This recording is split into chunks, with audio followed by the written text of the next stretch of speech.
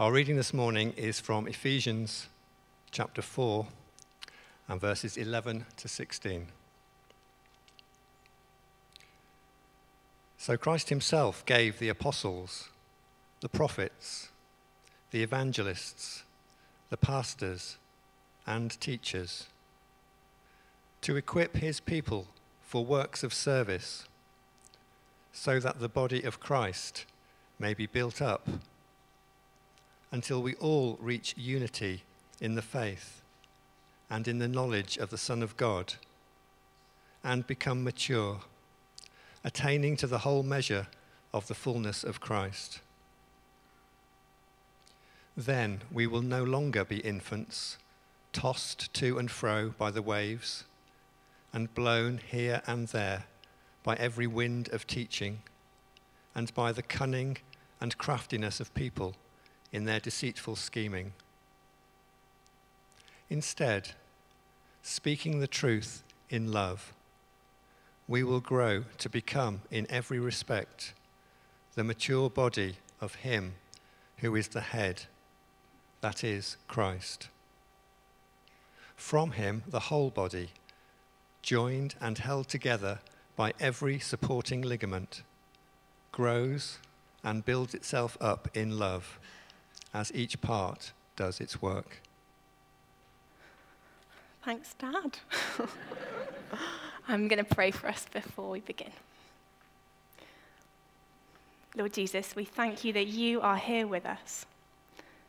Thank you that you long to speak to us and that you are at work by the power of your Holy Spirit. Pray that you will use my words this morning and that the thoughts of all of our hearts will be pleasing and perfect in your sight. Amen. Thank you very much for having me. It is a pleasure to be back at Shirley Baptist Church.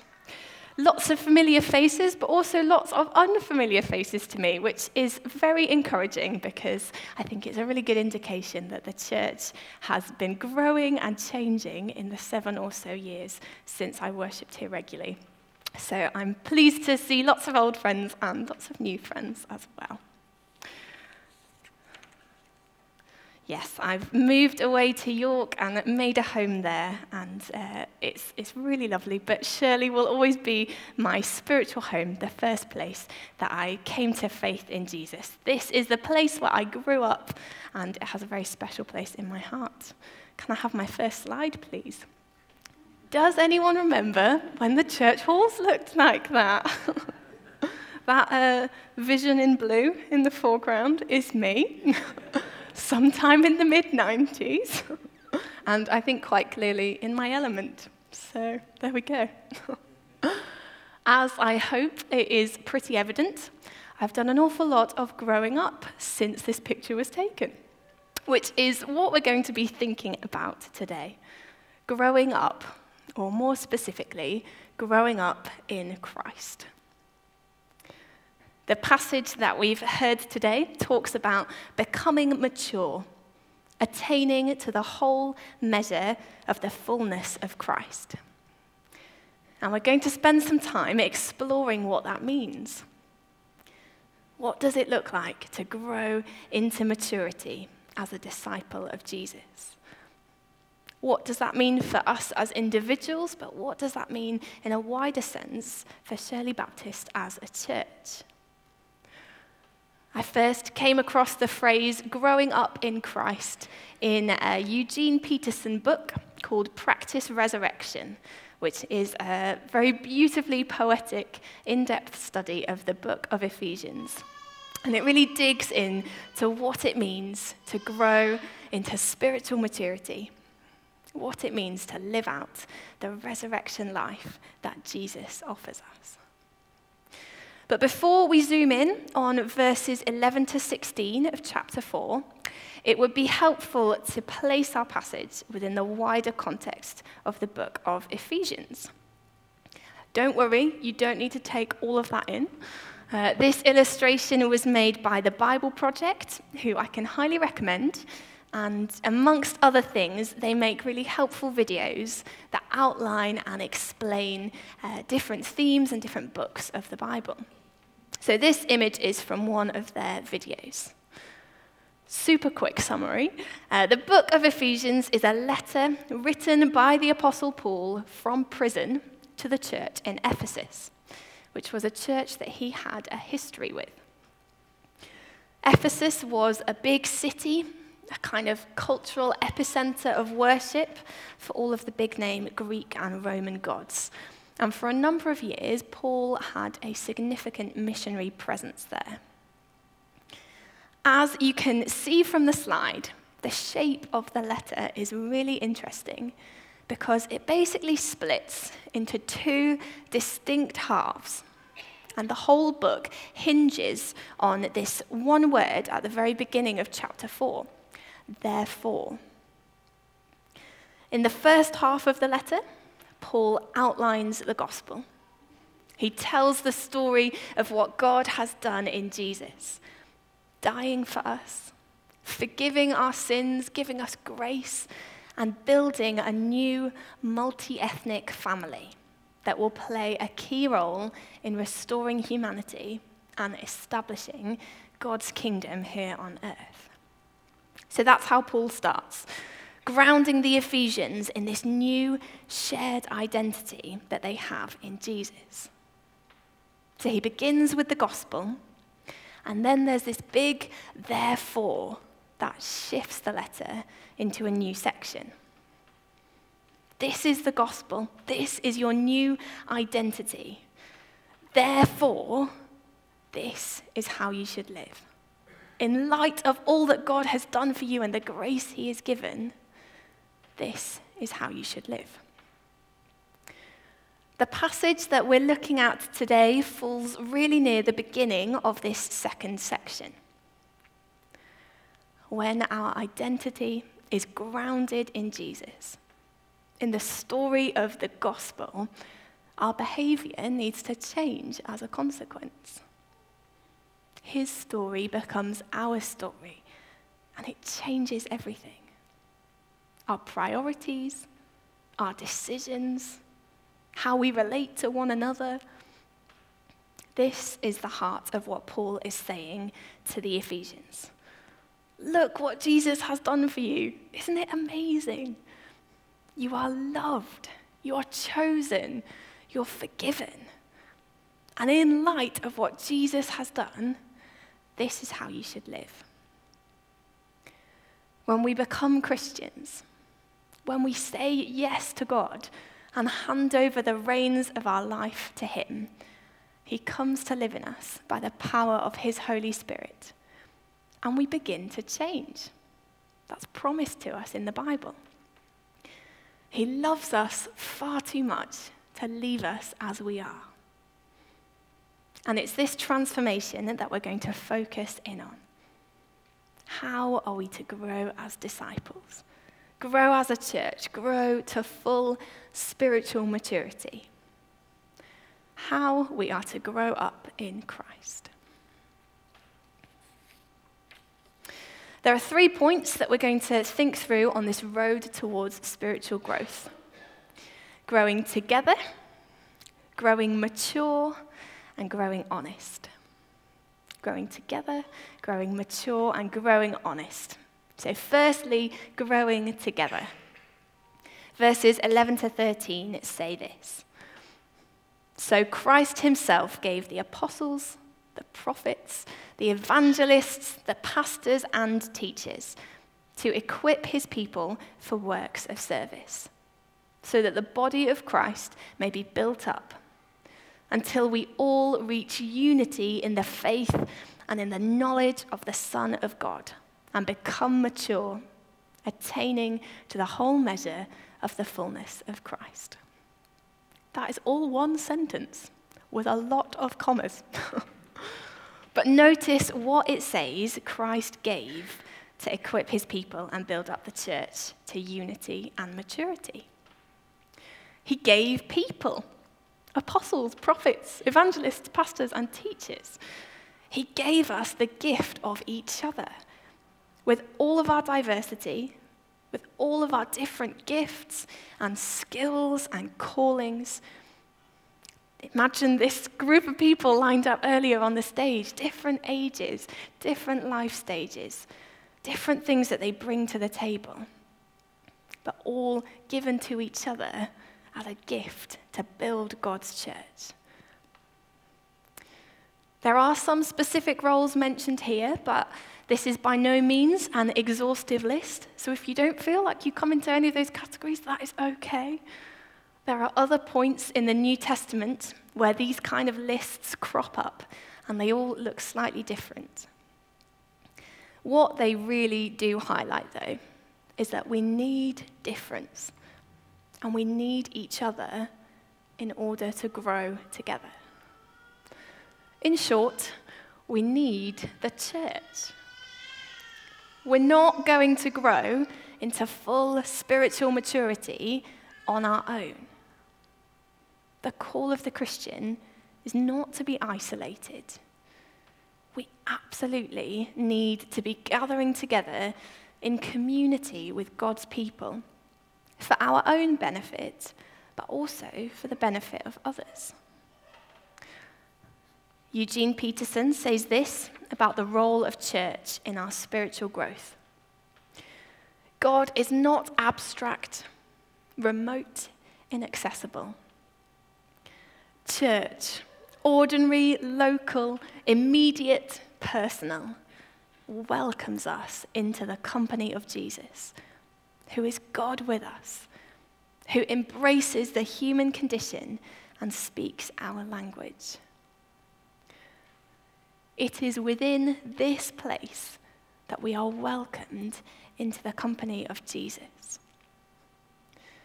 Of course, it's not the only place that we can meet with Jesus. The very fact that he is God with us demonstrates that we don't need to be in a church building and we don't need to wait till Sunday to meet with God. But we absolutely do need to be invested in a church community, deepening our relationships with one another, praying for each other, supporting and encouraging one another if we're going to grow as disciples. The goal is unity and maturity, and the church is God's great gift to us to get anywhere close to that. We don't need to all look the same, or be good at the same things, or be the same age, or from the same cultural background. Absolutely not. Unity doesn't require uniformity. If we're going to grow up in Christ, we need to embrace our differences, and we need to do everything we can to celebrate and protect our unity in Jesus. Growing together. Secondly, growing mature. Verse 14. Then we will no longer be infants, tossed back and forth by the waves and blown here and there by every wind of teaching and by the cunning and craftiness of people in their deceitful scheming. Growing up in Christ is about maturing, growing in wisdom and discernment, having the tools to sift through what we hear and not be taken in by falsehoods. There's an element of warning in Paul's words. We need to grow into maturity in order to be on our guard against the cunning and craftiness of people in their deceitful scheming. Maturity helps us to discern, to be wise, to read the situation. It gives us the tools that we need to know what requires our trust and what requires our skepticism. The world is full of people and institutions and businesses that want our attention and our money and our devotion. We have perhaps never needed wisdom more. The image that is used for this kind of wisdom and discernment is not being a baby anymore. I know you all know what babies look like, but that's me. That was taken on my dedication day. The thing about babies is that they're not very bright because they haven't learned anything yet. They don't really know that they even have hands. And don't get me wrong, I think babies are absolutely delightful, but they're not what you'd call wise. Babies will trust anyone. Quite recently, some friends of ours had a baby, a little girl called Matilda, and a few weeks after she was born, they brought her to church and Sam met her for the first time. He was having his first little cuddle just before the service started, and Matilda was sleeping, perfectly content, everything was fine. But then she started to just open her eyes a little bit and have a look around. And at that point, Sam started to get quite panicky and was desperately looking around for someone that the baby would know. And he was like, well, where's her parents? Can someone hold her? He was panicking because he was nervous that she might look up at him, realize that she didn't know who he was, and then get distressed. And we all had a little bit of a laugh at poor Sam because at this point, the baby didn't know who anyone was. She wasn't really old enough to recognize faces, let alone get distressed by a stranger. So it was all fine. We did find her parents, though. Babies haven't developed any kind of discernment or wisdom to know what's going on in the world around them. It's only when they grow up a bit that they work out who they know and who they trust. In this passage, we are called not to be babies anymore. There's nothing wrong with babies. We all start out as one, and that is wonderful. But we shouldn't stay as one. There would be something very wrong if I still looked like that. The same is true spiritually. It's so important that we are aware on our journey through the Christian life that we need to be seeking God's wisdom and growing in maturity. There are so many ways in which we can do this. Spending time getting to know his word and feeling really confident in the truths of the Bible. Making sure we have older, wiser Christians around us who we can look up to and seek counsel from. Developing a deep prayer life where we spend time in the presence of God and we learn to bring everything to him. We really learn what his voice sounds like in our lives. Growing in maturity, developing wisdom, becoming a discerning person is just not something that will happen by accident. We need to practice. We need to be disciplined. We need to be planted in a Christian community that can help us along the way. And we need to lean in to what the Holy Spirit is doing in our lives. This is how we will grow. This is how we won't be babies anymore. And finally, growing honest. Verse 15 and 16 really nail down the most important element that's needed for us to grow up in Christ. Love. Instead, speaking the truth in love, we will grow to become, in every respect, the mature body of him who is the head.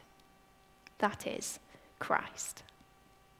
From him, the whole body, joined and held together by every supporting ligament, grows and builds itself up in love, as each part does its work. How will we grow up in Christ? Together and with love. We grow by treating each other with love, speaking the truth in love. And we grow by being built up in the love that Jesus has for us. We need to rest in that truth, to find our identity in that love. God loves you so, so much. So much so that he sent his precious Son into the world to die for you, to bring you back into deep, life-giving relationship with him. Remember the wider shape of the message of Ephesians. This is the gospel. This is the love God has for you. Therefore, love one another. Live your life out of the overflow of that love. I know that in your recent sermon series, you've been thinking about your church values. You've been looking at welcome, and you're going to move to look really deeply at love. So I won't spend too long on this point. But it is so key that growing as disciples always comes from a place of love. God's love for you, compelling you to go out into the world and love like that, with truth and with love. I would really like to leave you with a personal thank you, because you might have heard the phrase, "It takes a village to raise a child," and you were my village. You were the village that raised me. This is the place where I started out on a journey of faith, a journey of growing up in Christ, and it is a journey that I know will take a whole lifetime. I've barely scratched the surface of this life of discipleship, but I know that the foundations of my faith are hugely important, and they were laid here. So thank you. I want to encourage you with that, but also may that be a challenge. Who are you investing in right now? Who are you raising up in the knowledge and love of Jesus Christ? Keep investing in each other and keep investing in young people. Keep loving deeply and following where the Spirit leads. Growing up in Christ, growing to full maturity, will require you to be wise and discerning, and sometimes to challenge one another, to call out the stuff that's not quite right. But always that should be done by speaking the truth in love. This is a quote that I think highlights this really well. The American pastor and author Tim Keller says this of the relationship between love and truth. Love without truth is sentimentality. It supports and affirms us, but keeps us in denial about our flaws. Truth without love is harshness. It gives us information, but in such a way that we cannot really hear it. God's saving love in Christ, however, is marked by both radical truthfulness about who we are, and yet also radical, unconditional commitment to us. This is how God loves us, and this is how we are to love one another. With radical truthfulness and radical, unconditional commitment. Shirley Baptist Church, you were the most beautiful community to grow up in, and I am immensely grateful for you. And it is my hope and prayer that you will all keep growing up together in wisdom and maturity, in truth and love, and most importantly, growing up in Christ. Amen.